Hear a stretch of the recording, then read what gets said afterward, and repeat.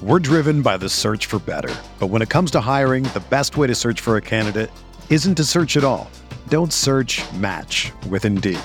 Indeed is your matching and hiring platform with over 350 million global monthly visitors, according to Indeed data, and a matching engine that helps you find quality candidates fast. Ditch the busy work. Use Indeed for scheduling, screening, and messaging so you can connect with candidates faster. Leveraging over 140 million qualifications and preferences every day, Indeed's matching engine is constantly learning from your preferences, so the more you use Indeed, the better it gets. Join more than 3.5 million businesses worldwide that use Indeed to hire great talent fast. And listeners of this show will get a $75 sponsored job credit to get your jobs more visibility at Indeed.com/Blue Wire. Just go to Indeed.com/Blue Wire right now and support our show by saying that you heard about Indeed on this podcast. That's Indeed.com/Blue Wire. Terms and conditions apply. Need to hire? You need Indeed. Arizona, Colorado, Indiana, Michigan, New Jersey, Tennessee, and Virginia. WynnBET is now live in all these states, and the excitement of Wynn Las Vegas has finally landed in online sports betting and casino play. From boosted parlays to live in-game betting odds on every major sport, WynnBET gives you the tools to win. Sign up today for your risk-free $1,000 sports bet. Download the WynnBET app now or visit wynnbet.com to start winning. Dynasty Tradecast.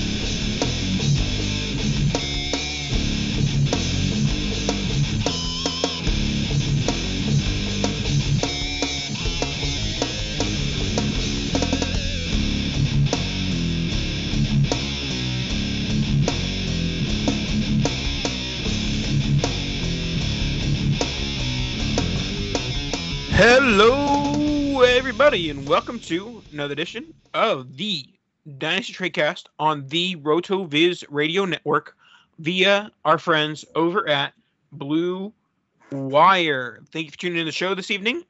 Week 10, week 10 is in the books.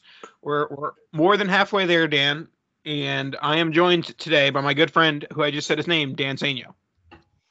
That's me. After all of thes at the beginning of the show, I thought you were going to hit the Ohio State University, but here we are. So yeah, interesting week. A lot of strange roster moves, but we'll talk a little bit about it as well. But kind of a week that things got a little bit more normal. Aside from it seems like half the league is starting quarterbacks that shouldn't even be in the NFL, which is always fun.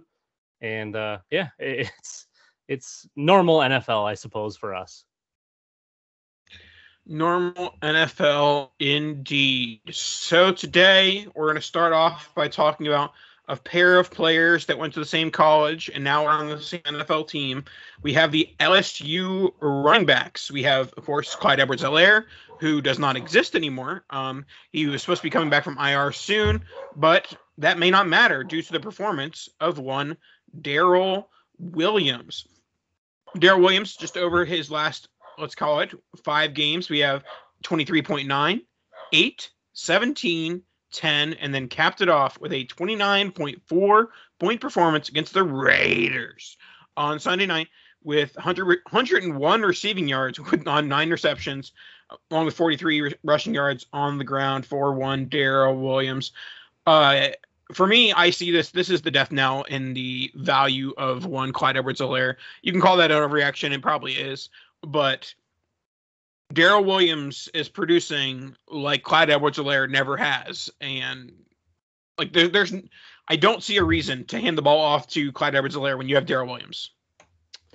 Yeah, I mean, obviously Williams has been scoring points, but and I'm definitely not a CEH fan. The like we've always talked about, the attraction to CEH from a fantasy perspective was because of the team that he's on, the offense that he is in. With that being said, I do think that CEH is a better between the tackles runner. I don't think Darrel Williams excels there. Now, getting him in space, like a lot of these guys, is very important. I think if they can create lanes for CEH, he will excel as a between the tackles runner. But Darrel Williams, in my opinion, as a pass catcher, is well exceeds what CEH does and can do. So while I think that they very easily could just run Darrel Williams as your feature, I really do think it'll be not necessarily a 50-50 split, but I think CEH will probably dominate early downs between the tackles once he's back. And I think Darrel Williams will dominate a lot of the work through the air, maybe third down touches, goal line type stuff, which doesn't make a ton of sense, but he's a threat in the red zone. I mean, he's got a few touchdowns on the ground, and I think only one through the air, which is a little bit surprising. But I guess last night, we were, like you said, we're recording Monday night now, but last night on Sunday, we finally got to see kind of what Darrel Williams looks like when he's kind of a feature. He's always, he'll get 10, 12, 15 carries, whatever, but they really took advantage of him through the air, and they just kind of made the Raiders look a bit silly. Yeah, and I don't know how much this is a comparison between the Packers defense and the Raiders defense, but those were two completely different teams, Packers to Raiders. Like, the Chiefs were abysmal and barely an NFL team against the Jordan Love-led Packers. And then, looking like the Chiefs of old against the Raiders. So I don't know if that means the Packers are great or the Chiefs are bad. I mean, the Raiders are bad, or a mix of both. But as a fantasy fan, as a football fan, I am hoping we're going to see more of this Chiefs team going forward. I don't really have much Chiefs offense from the running back perspective. A big fader of one CEH, but I do think that the one negative here for Darrel Williams is that CEH is expected to come back in week 11, and that will chip into his carries. Like you said, maybe the receptions will favor towards Darrel Williams, but I definitely think that his floor will precipitously fall once CEH is back in the lineup. Oh, absolutely. I don't know how it won't, especially considering the draft capital, which I know at this point in the career, the draft capital makes a little bit less of a difference. But still, when you spend a first round pick on a running back, you're going to expect to at least use him for those first 4 years.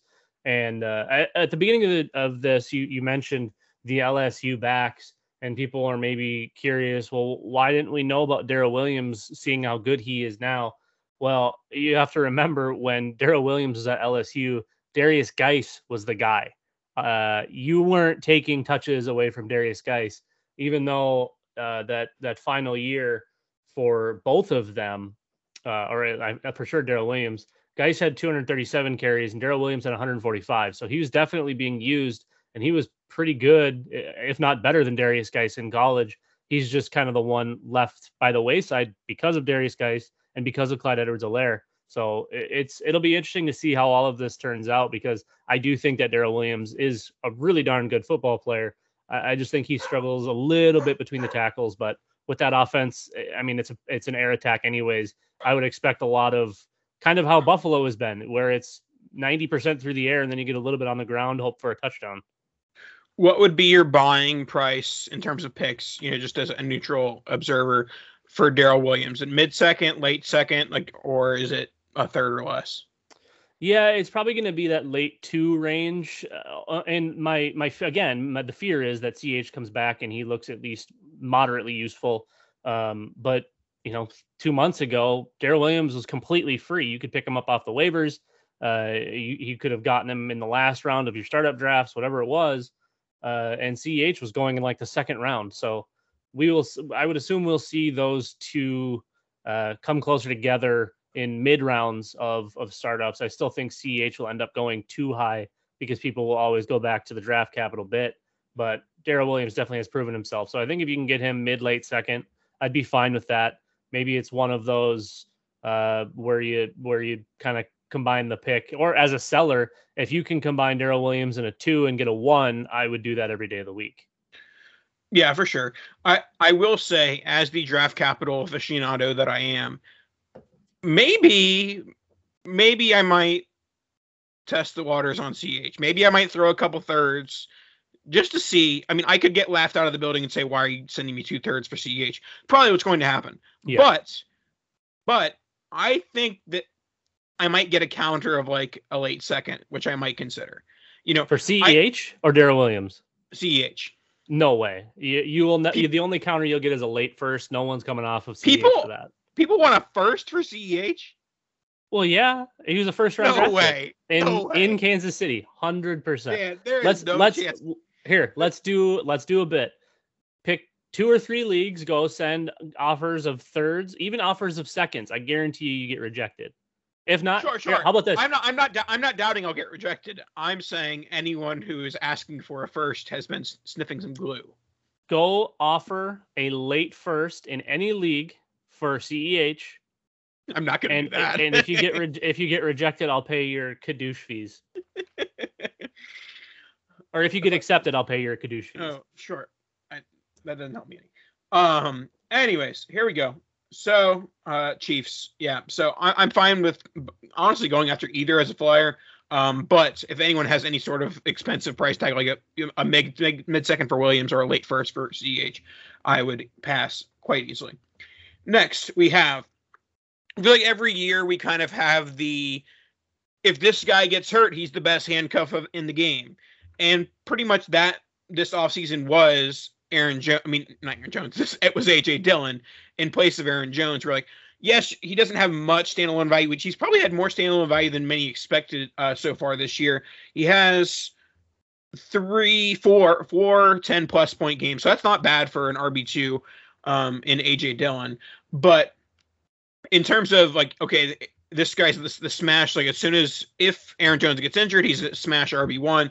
And he looked the part last night or yesterday afternoon with 66 rushing yards, 62 receiving yards, and 2 rushing touchdowns.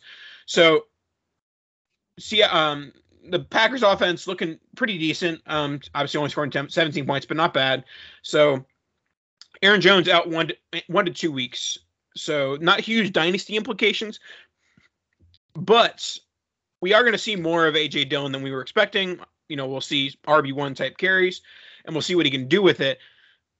I do think that there could be a selling opportunity after these 1 to 2 games. But the real question will be like, is anybody going to want to buy after these 1 to 2 games? Are they going to say, well, Aaron Jones is back, so they're back to a timeshare? I think there's been kind of a sneaky under the radar like move of people going and acquiring A.J. Dillon. I mean, did we really think that given the history of the Packers, at least the recent history of the Packers, that Aaron Jones was just going to be the guy? Like, okay, it's his. I mean, Jamal Williams took carries nonstop. A.J. Dillon has been kind of a thorn in the side. There's been some games where he only gets like 4 or 5 looks. But even so, those games, when we look at these ones, obviously Aaron Jones got hurt. And A.J. Dillon you said he was good. I thought he was very mediocre. He had like 20-some carries for 60 yards, which is not good considering volume.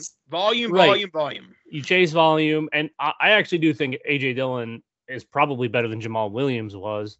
And I was a huge fan of Jamal Williams. But I kind of have always had this expectation that A.J. Dillon was going to take a ton out of Aaron Jones' workload, and people just kept moving him up when Jamal Williams left. And I never really understood it. But Aaron Jones still has way higher upside, especially considering the red zone usage. So I think after this 2 weeks, until Aaron Jones comes back, I think if A.J. Dillon puts up big numbers, you might be able to get prices for A.J. Dillon that are going to be similar to those of Aaron Jones. I think his price has a real opportunity to skyrocket over these next couple of games, especially if he looks good against the Rams. So he's got Minnesota this next week, which their defense has either been really good or really bad. And we know how Aaron Rodgers can take advantage of them. So if A.J. Dillon looks the part after these next 2 games, I feel like his price is going to go way up. And whether you want to hang on to him or not, I feel like there's going to be a lot of free value there just because I don't think there's a clear-cut RB1 on this roster.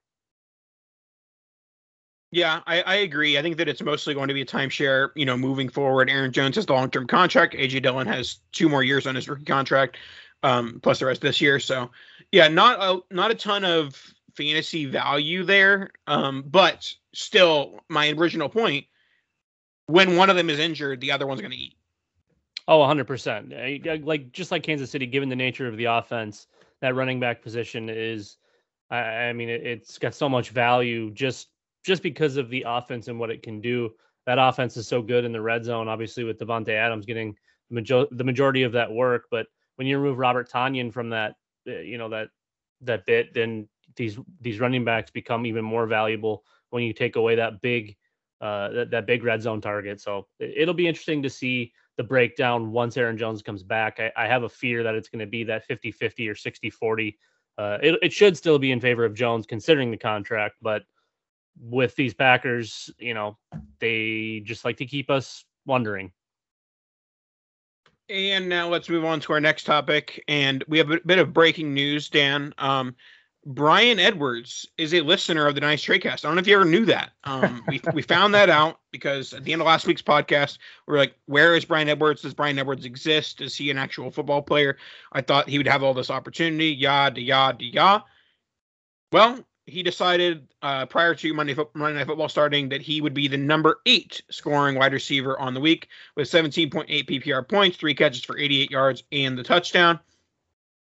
So, still not quite the volume I would expect from the number 1 wide receiver in an offense that has no weapons. Hunter Renfro's a pain in the butt. But at least it's not a bagel, not a 0. Congrats, Brian Edwards, on your solid fantasy week.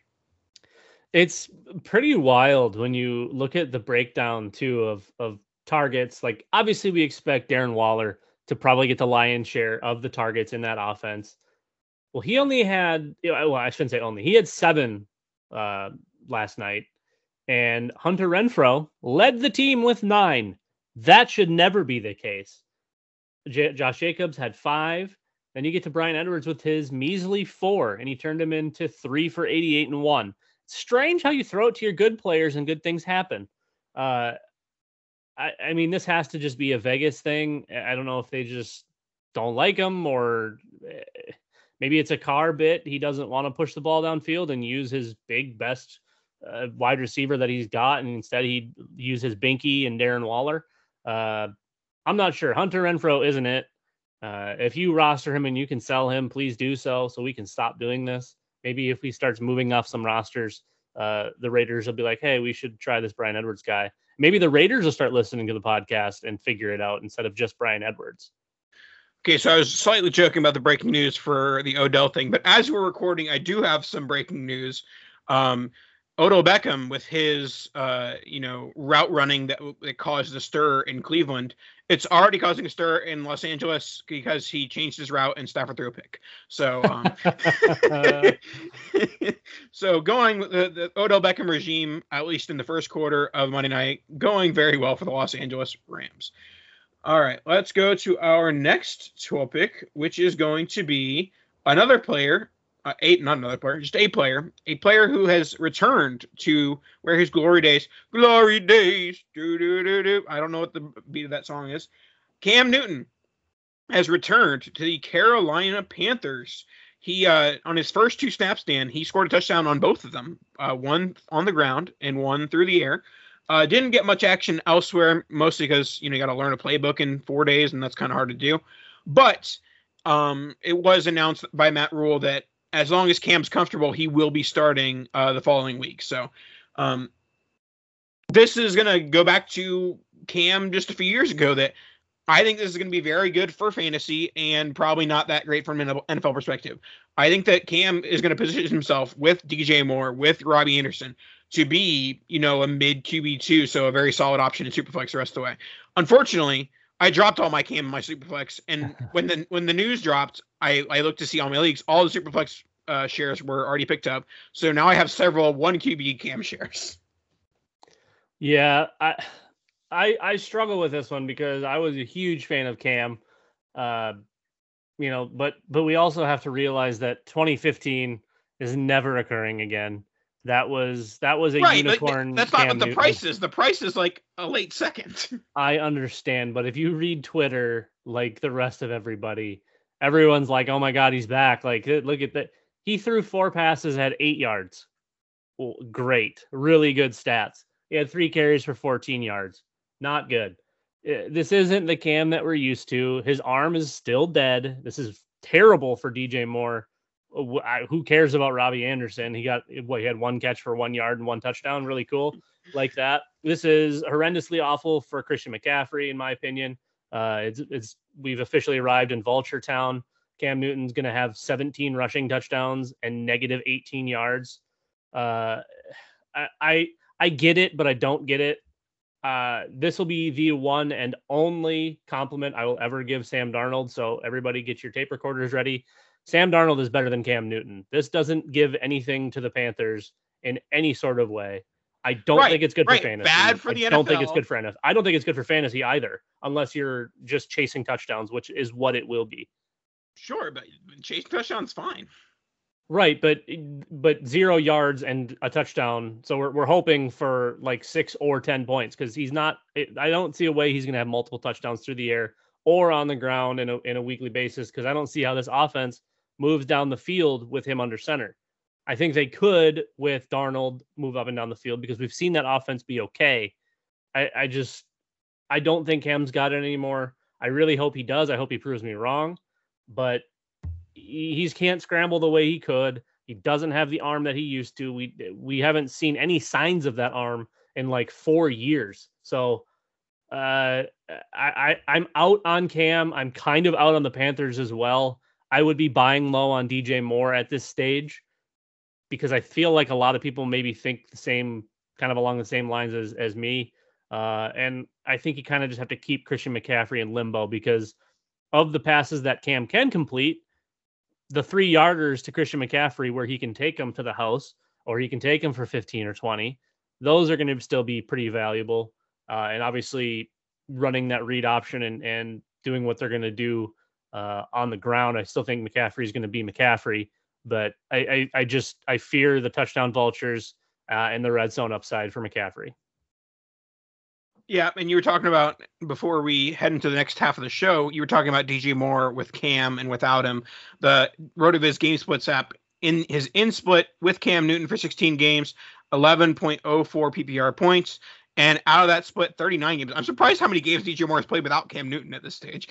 But 39 games for DJ Moore without Cam Newton and 14.66 PPR points, so about 3.5 points per game more.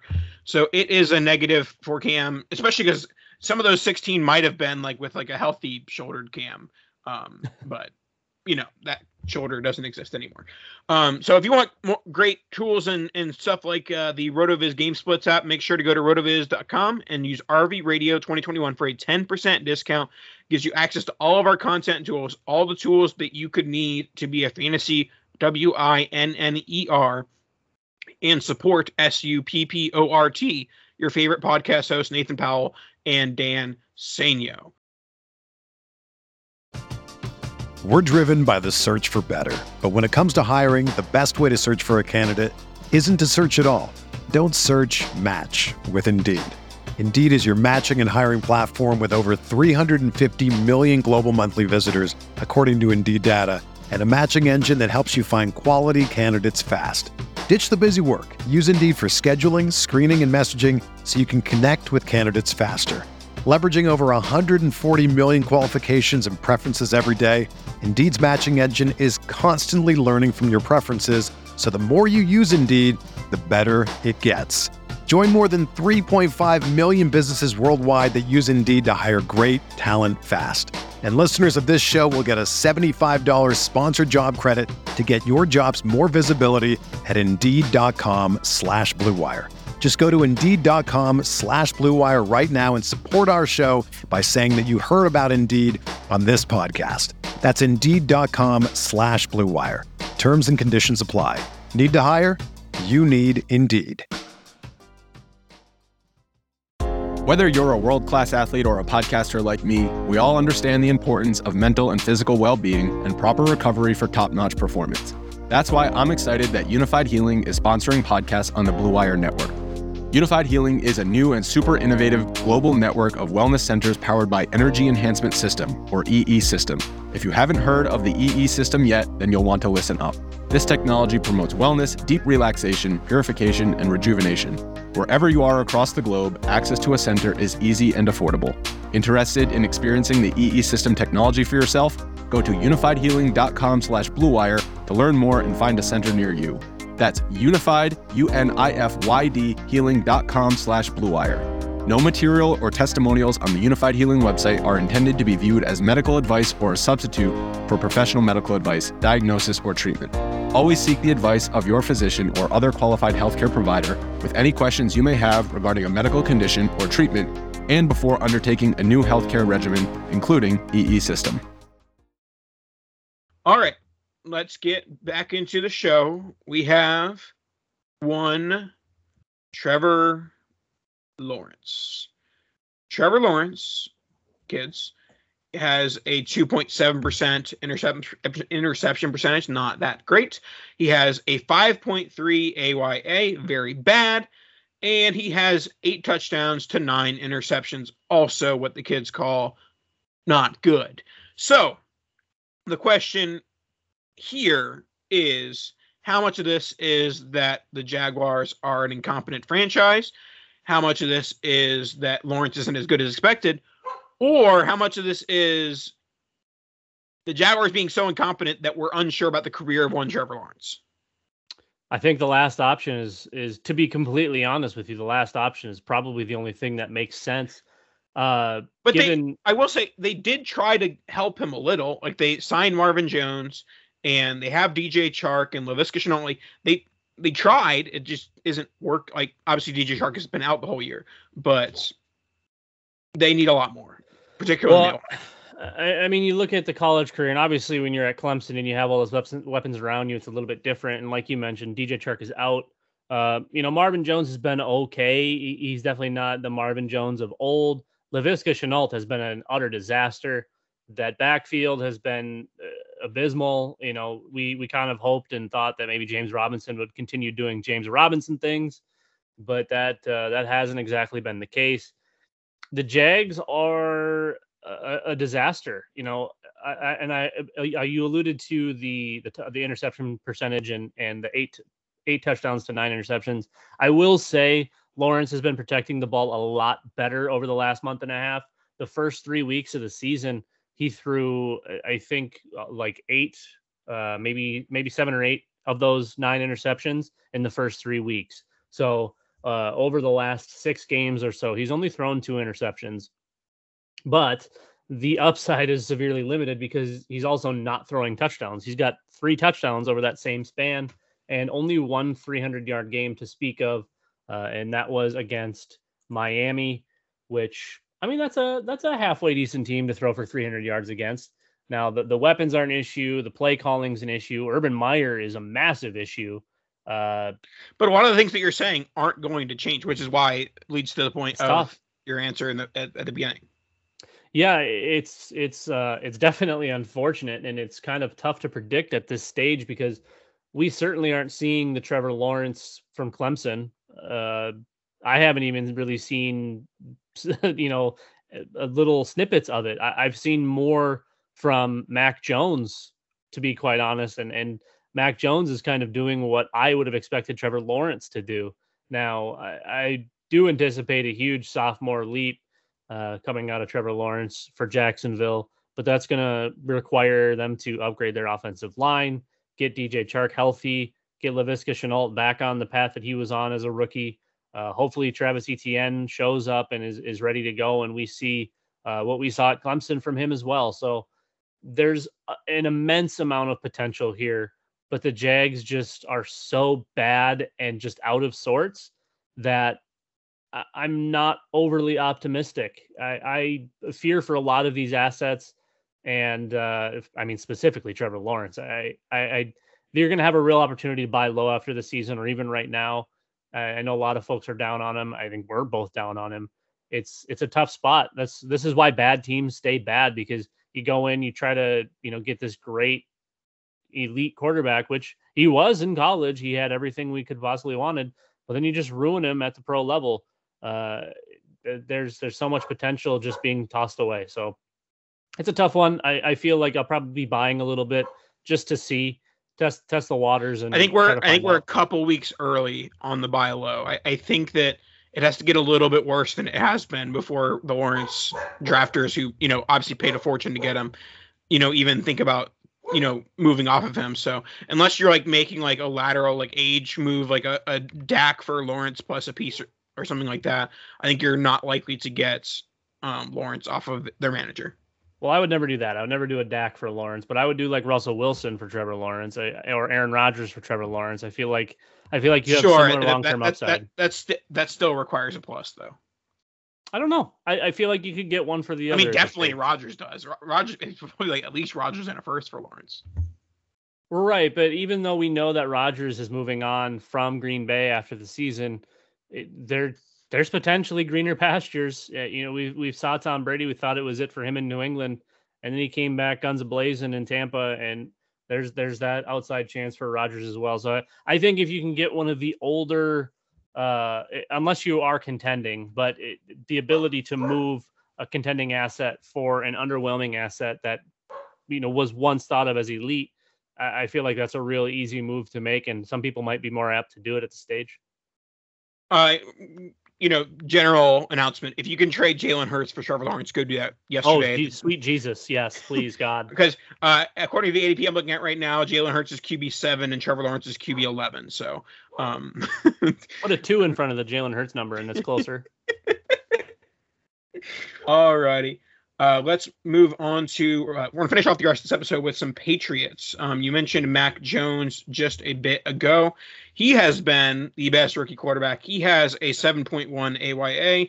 He has 13 touchdowns to 7 interceptions, a 69% completion percentage. Mac Jones has been like, the quote unquote, like high floor guy. Like he's been high floor with a high ceiling on top. So, I'm trying not to panic on Justin Fields, but also I think I might have Mac as QB2. I got to be honest. I think I might have Mac as QB1 at this stage. We haven't seen anything from Trey Lance. I still don't really think he's the guy. I feel like he's the athlete that plays quarterback. Justin Fields, I still have faith in, but also the tie to Chicago and Matt Nagy is not a good one. The way that offense operates and their inability to use Justin Fields' strengths aside from like 4 plays a game is incredible. The Patriots have figured out how to make Mac good. We knew Mac was the floor quarterback here. He had the highest floor arguably out of any quarterback. A lot of people would have argued that was Trevor Lawrence. We knew Mac Jones was pro ready, played in a pro offense in college, and he can make all of the throws. He wasn't exciting. There's nothing exciting about the guy.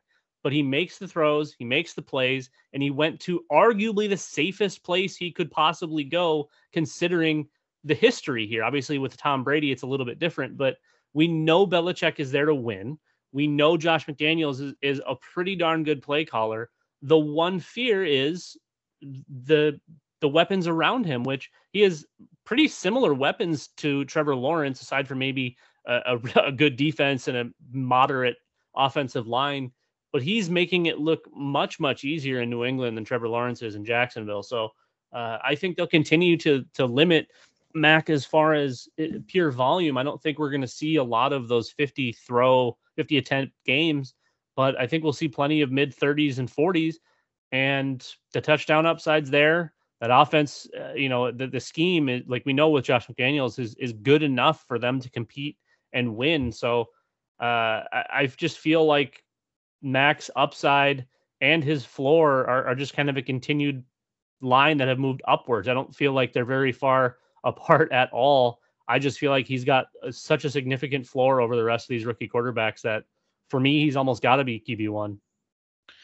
Yeah. I mean, I still, even though I just spent a few minutes bashing on Trevor Lawrence, I still think that the upside of Trevor Lawrence is Andrew Luck and John Elway and da-da-da.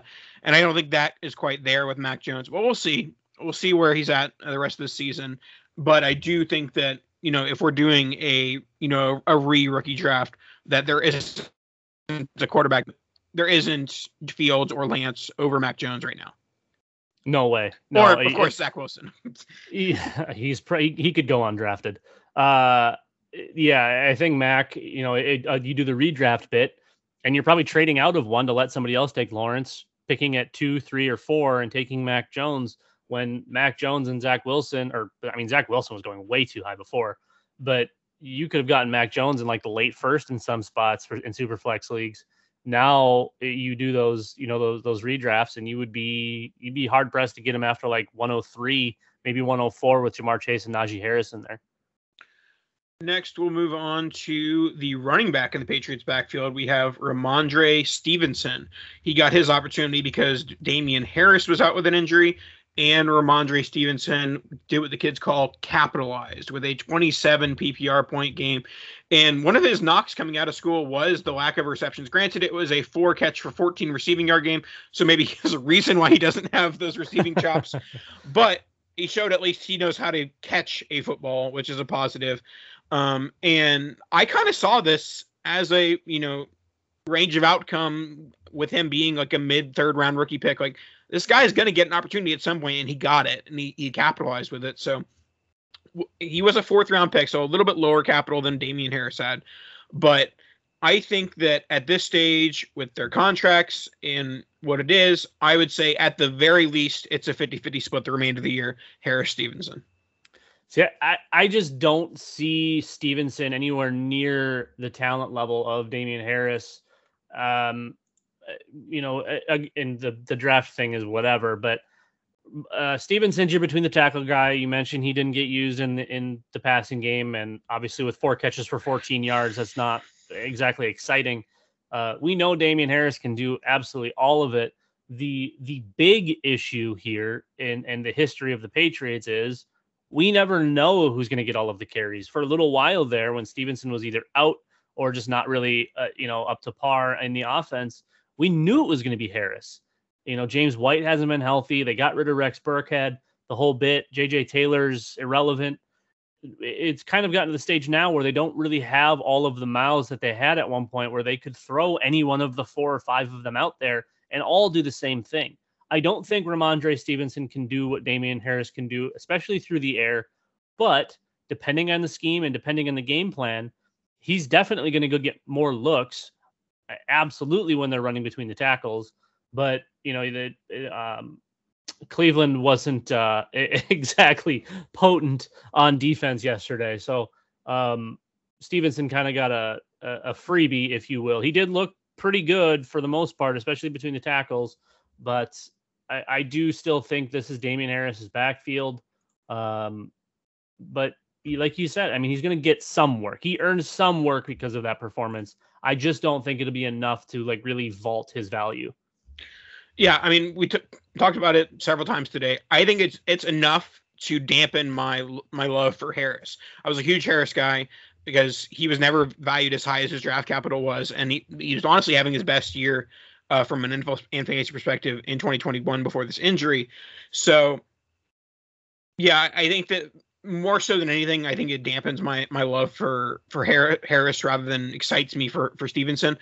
Because I don't think you can start Stevenson if Harris is back in the lineup, and I think you're probably starting Harris if Harris is back in the lineup. So, I think that's at the end of the day, that's what it does. It just dampens the ceiling of Damien Harris. And the big fear here for both of these guys is the target volume through the air. I don't really think either one of them are going to get enough work where we can vault either one of them up higher than kind of where they've been, even if they are playing well, especially considering you've got Hunter Henry and Jonnu Smith, 2 guys that are just going to absolutely consume those short area and mid-range targets that running backs would normally get. Damien Harris only has 13 targets on the season. Ramondre Stevenson, I don't think is honestly too far off of that from what he has played, and neither one of them are really doing a lot with their targets. Ramondre Stevenson actually has the exact same number of targets that Damien Harris has, which is pretty surprising, to be completely honest. I will say that Harris has looked really good between the tackles. We just need to get the running backs, I guess, more involved through the passing attack, but I guess that'll probably come with time. All right, and we'll wrap up the show with the New England Patriots pass catchers, highlighted by the fact that Jakobi Meyers, after previously holding the record for most receiving yards by a person who had not scored a receiving touchdown, Jakobi Meyers found his way into the end zone at the end of a blowout. The entire Patriots team like went from the sideline to the back of the end zone to celebrate with him. It was a very nice moment. But Myers has been an interesting fantasy asset. Kendrick Bourne was the highest scoring fantasy asset of the day for the Patriots receivers. But I do think the Myers is the more interesting long-term asset. He's not going to be a ceiling play. He's not going to be a floor play. But I think he's like an interesting like wide receiver 4, wide receiver 5 to have on your team. That's just going to be like, he's going to be fine. Like he's going to probably, and at the stage of where he is, he's probably going to get you like a 4 catches for 50-yard type game like most days than not. Yeah, I mean that pretty much is his floor. It was weird too after like the first month of the season, give or take. He was averaging like 10 targets a game, and doing okay with them. Obviously, with new rookie Mac Jones still trying to figure the NFL out, the passing attack wasn't exactly potent, so there wasn't really any big numbers coming from that. But his first 4 games, he came out with 6 catches, 4 catches, 9 catches, and 8 catches. But never averaging over 10 yards per catch. So we we know where all of that work is happening. And then, over the last month and a half / 2 months, give or take, he's just kind of been there. The targets haven't been overwhelming. We're looking at between like 5 and 8, maybe 9, but it's not really desirable to me to chase 4 catches for 50 yards. Sure, you're not trading for Jakobi Meyers. No. I'm just saying, like, it's not a bad guy to have on your bench. Like, if you get a last minute like scratch due to an injury, or you're killed with bye weeks, like he's not a bad. Like, it's not always bad to have a decent floor guy on your team that isn't really ever exciting to start. Yeah, it's just one of those strange ones where the clear cut wide receiver 1 on a team is just not desirable at all. He's fine to have, but no one's going out and like, hey, I'll trade a bunch for you. Well, and even Nelson Aguilar has been almost, I mean, he and Kendrick Bourne have kind of been just whoever shows up that day is going to get some looks. They are back-to-back in points, 113.10 for Bourne and 110.10 for Myers. And they're almost identical target-wise as well. I believe Aguilar has 46, Kendrick Bourne has 43, Hunter Henry has 42, Jonnu Smith has 34. So those 4 are kind of are going for the same piece of the pie. And then Jakobi Meyers has 76 targets. So, when you're almost doubling some of these guys, or you have 30 more targets over your wide receiver 2 in the offense, you would certainly expect more. But the places where Jakobi is winning aren't exactly conducive to big numbers for yardage or really in touchdowns as either, because it's kind of the Jarvis Landry bit. Everybody, he's the best, running back playing wide receiver or whatever, getting 8 catches for 13 yards, but never scoring, because Jarvis Landry for the longest time just couldn't get into the end zone either. So I don't think he's quite on Jarvis Landry's level, but for the time being, I mean, he's the top guy in New England. So there's maybe something there. It's just a really hard spot to buy. All right. And of course, Hunter Henry, seven receiving touchdowns through 9 games. So apparently he's going to be the touchdown vulture for the New England Patriots, along with Damian Harris once he gets that red zone work as well. So any last words on the Patriots or Week 10, Dan? No, it's a weird spot. I don't know that necessarily any of the assets are buys outside of Mac Jones, but maybe if you could get Damian Harris for a discount, I maybe would try. I don't think you're getting Ramondre Stevenson for market value after that game, and I'm not really sure that that's justified. But it's a weird spot. And last but certainly not least, R.I.P. N'Keal Harry. Oh my goodness. Laquan Treadwell and N'Keal Harry have taken at least 6 years off my life. Those two are that Spider-Man meme where they're pointing at each other. All righty. That should wrap us up for this evening. Now I'm going to go cry in a bowl of cereal or something. That should wrap us up for this week. We'll talk to you guys next week. Kadosh!